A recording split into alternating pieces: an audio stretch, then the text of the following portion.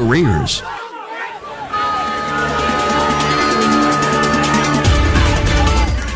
Good afternoon. Welcome to the Fontanelle Final Bell here on the Rural Radio Network. I'm Susan Littlefield. It was a mixed type of market day that we saw, at least on the grain complex. I switched gears to the livestock. I saw some mixed numbers there as well. But we've got some interesting factors that are going to be built in. Like, is there some normal seasonals? Is that what we're seeing right now as we head closer to harvest? And is there a fear that there might be actually some shorter numbers out there? We'll look at that, the harvest South American numbers, and of course, you got to talk China. Lots that we're going to take a look at. On the flip side, on the livestock, we had a cattle on feed report on Friday, some huge packer margins, and those hog markets. Really, we've seen a discount to the cash. We'll dive into all of that today as Don Roose joins us. He is with U.S. Commodities. So let's start out with the grain side of the trade, Don. And as we look at the trade, is there seasonal? Is that where we're headed into some normal seasonals ahead of this harvest? Yeah, Susan, I think when you look at it on these markets, I think that's what we're trying to sort out. You know, last year we had a contra-seasonal market, and by that I mean typically seasonally, as we get close to harvest, we start to come under some pressure as we're getting harvest down south, and then it starts to move north, and you try to push the grain into a storage situation, or the end user buys it. So typically you have a bigger crop that is trying to find a home as we get into harvest, and the end user, the demand kind of waits until you get closer to harvest. Well, last year, a classic example of contra-seasonal, just the opposite. The crop got smaller as we moved into the fall. The demand picked up more aggressively. Of course, it was Chinese buying. And this year, we just got done filling the gap to the upside on corn at 573.5. And now the question mark is, we've got a gap below the market at 477.5. Are we going to try and target some of these lower numbers on a normal seasonal? And by that, I mean that the end user and kind of waits a little bit closer to harvest to buy it, and we sink as we get into harvest. So we're trying to sort that out right now. Right at the present time, we are in a little bit of a seasonal slump. Seasonally, corn goes down from August 18th to September 18th. So we're in that slump, and I think we're going to watch it to see, is the crop getting bigger, is it smaller? And it probably is going to be dependent on the combine more than anything else as we go forward, Susan. So having said that, is there some fears, even though the Pro Farmer Crop Tour had some upticks in numbers, in the back of the minds, is there some fear that those acreage numbers aren't going to be what's predicted? Well, I think when you look at it, as far as the acreage numbers, it looks like even Pro Farmer on their tour, when they came up with those higher yields and higher production numbers, they actually increased the corn production 900,000 acres on the harvested, and soybeans they left about unchanged. So I think that realistically that probably happens. Acres up 500 to a million. Then I think when you talk about the yield, it's just a real toughie, because we know that the northern plains, the northern corn belt, northwest corn belt has lower yields. I think the key is going to be, do we get a finish in the eastern corn belt? It started to turn dry in Indiana, Ohio, parts of Illinois really need a rain, particularly for soybeans, but I think we need a finishing rain over there, so we're going to watch it. So you hate to say this late in the ball game that we're still uncertain, but I think that's where we're at. But it does look like the balance table on soybeans is going to continue to grow here, as their old crop carryout realistically is 160 million in the last report for old crop carryout that ends September 1. It probably realistically is 108 million as the crush continues to sink here.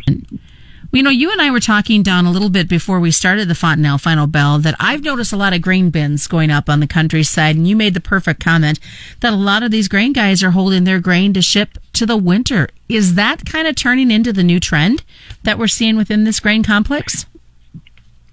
Yeah, I think it is, inch by inch. I think the producer really doesn't want to take the grain to town and pay storage and lose control of it, move into different locations. So I think with the demand both from the feed sector and from the ethanol sector and the crush sector on soybeans, I think the producer wants to have control to be able to ship it to where he wants, get the bids that he wants, and control the quality. So yeah, most definitely that's what's going on is, it gives a job for the winter, to not sell on a wide basis in the fall, distribute your grain out over time, use your transportation and your storage to ship grain, give yourself a job. So I think that does flatten out the basis more. You don't have as deep a basis slumps as we used to have. Not that you can at times, but I think that is the direction that we've been going, and I think we'll continue to go that direction, and it's good for the producer, actually, Susan. What are we seeing when it comes to the weather? I know that Weather Focus has been there, and what does it mean right now for this crop? Well, I think the one thing that we've had is we haven't focused on a lot recently because it had good moisture, but the last 2 to 3 weeks, the Eastern Corn Belt, Indiana, Ohio, even Illinois is turning drier, and they really need a finishing rain, as I think the yields are probably going backwards just a little bit in all three states. And, even in soybeans in Illinois, you can probably cut the yield 5 bushels an acre. You can probably add 5 bushels to it.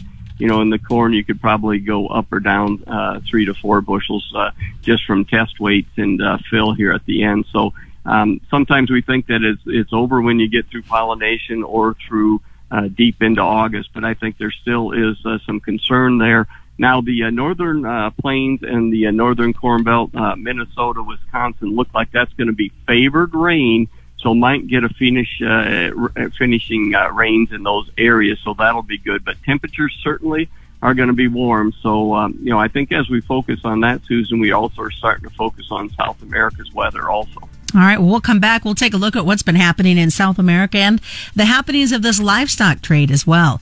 More is coming up. Stick around. It's the Fontanelle Final Bell on the Rural Radio Network. Welcome back to the Fontanelle Final Bell here on the Rural Radio Network. I'm Susan Littlefield as we continue our conversation with Don Roose. He is with U.S. Commodities. Left off, we're kind of hinting about South America. Don, you've got some great sources down there. What are you hearing about this crop and as they get ready for the next planting? Well, it was dry in Argentina on the winter wheat, and then they did receive some rain, so I think back okay there. But when you look at Brazil, as we're harvesting, they really begin planting there in the far north. So, we're not that far away, probably another 3 weeks, and you're going to start to hear planting in northern Brazil. It looks like, again, Susan, you're going to see these acres expand on soybeans. I think one issue they have is much like we have in the corn here in the U.S., it's very expensive to plant corn now. I mean, they still have the same cost that we have putting a crop in. Land values are cheaper down there. But so I think that's going to be the question mark, probably going to be an expansion of soybean acres, maybe cut back a little bit on corn acres. But corn, remember, internally in Brazil is running over $8 a bushel yet. So it's going to be a jump ball there, but I think the input costs are going to be more soybean acres the way it looks to us right now. Well, speaking of soybeans, is China getting back heavy into the market for both corn and beans? Well, we did have rumors today that China was under 530 on December corn, that they were interested in starting to source some corn, smaller amounts. But back in the market, maybe we will see. But soybeans, they have the last 11 trading days, they've been in the market almost on a daily basis. So I think that's the plus.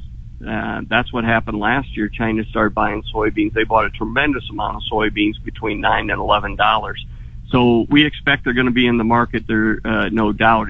When they buy 60% of our soybeans, it's just a matter of how big they buy, at what time, and at what price level. So all eyes are focused on them, and they're watching our production very close also to see if the yield is going to be bigger, smaller, and if the ending stocks grow. So they're watching information just like all of us in the U.S. are. Let's switch gears and head over to the livestock side. Are we dealing with some huge packer margins for the cattle? The packer margins, it really is truly just unbelievable.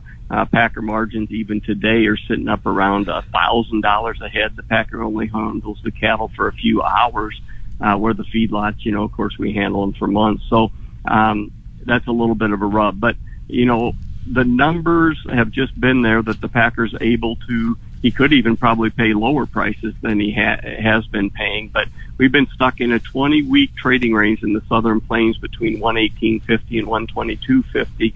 And I think the feeling is today we were up sharply, and I think the feeling is that the cash market is going to start to make a move up right now, just as numbers starting to tighten from now into the first quarter of next year. So it feels like the cash is going to try and start to push up here a little bit in maybe this week. What type of reaction, your thoughts from Friday's cattle on feed report? Well, I think, the cattle on feed reports are so historic. They're about a month old as of the 1st of August. But, I think it's kind of a relief type of buying. A lot of times the market fades the report a little bit, but I think this one says it's more of a realizing market that the numbers are going to shrink, that the demand's going to pick up. And so I think it was, after you saw the numbers, nothing negative. So, gave a green light, sort of some buying, and some technical buying continues. We're in contract highs in those months, the back months, so that's a good sign. Bear markets don't make new highs. Are hogs seeing a discount to the cash at this point? The hog market just continues in the same fashion. The bullish thing, the positive thing on the hogs is the fact that the discounts are just so large to the cash. And I think the general feeling is that the cash market is trying to soften up right in here, and eventually it's going to try and come under some pressure in the futures market. Feels like they're just on hold here. We try to rally, we can't. We try to break, we can't. We're just kind of waiting to see the cash market, see if it actually is going to get a slump. Typically, Susan, this time of year, we start to see the numbers start to pick up, slaughter numbers, and then we also start to see the weights pick up as we get into some cooler weather. Now, we haven't had the cooler weather yet, but that should be right around the corner. I think that is the focus. You talk of that pressure, though. What are we going to see price-wise, and how is that going to affect these pork producers? Yeah, I think, with the corn prices as high as they are, buying feeder pigs, in the next, the summer months of next year, your break-evens are up around 90, 92. So, a lot of the direction is going to come from how you manage the input cost on corn and soybean meal. And, some of that is going to be focused on what happens with China. China went from a year ago, they had about $300 a head margins, the farmers in their hogs, hard to believe.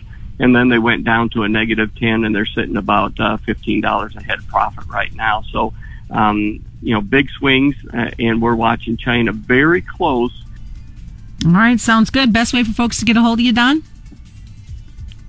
Yeah, you can reach us here at U.S. Commodities in West Des Moines at 1-800-247-4071. And that's the Fontanelle Final Bell being brought to you by Fontanelle Hybrids and all your local dealers on the Rural Radio Network.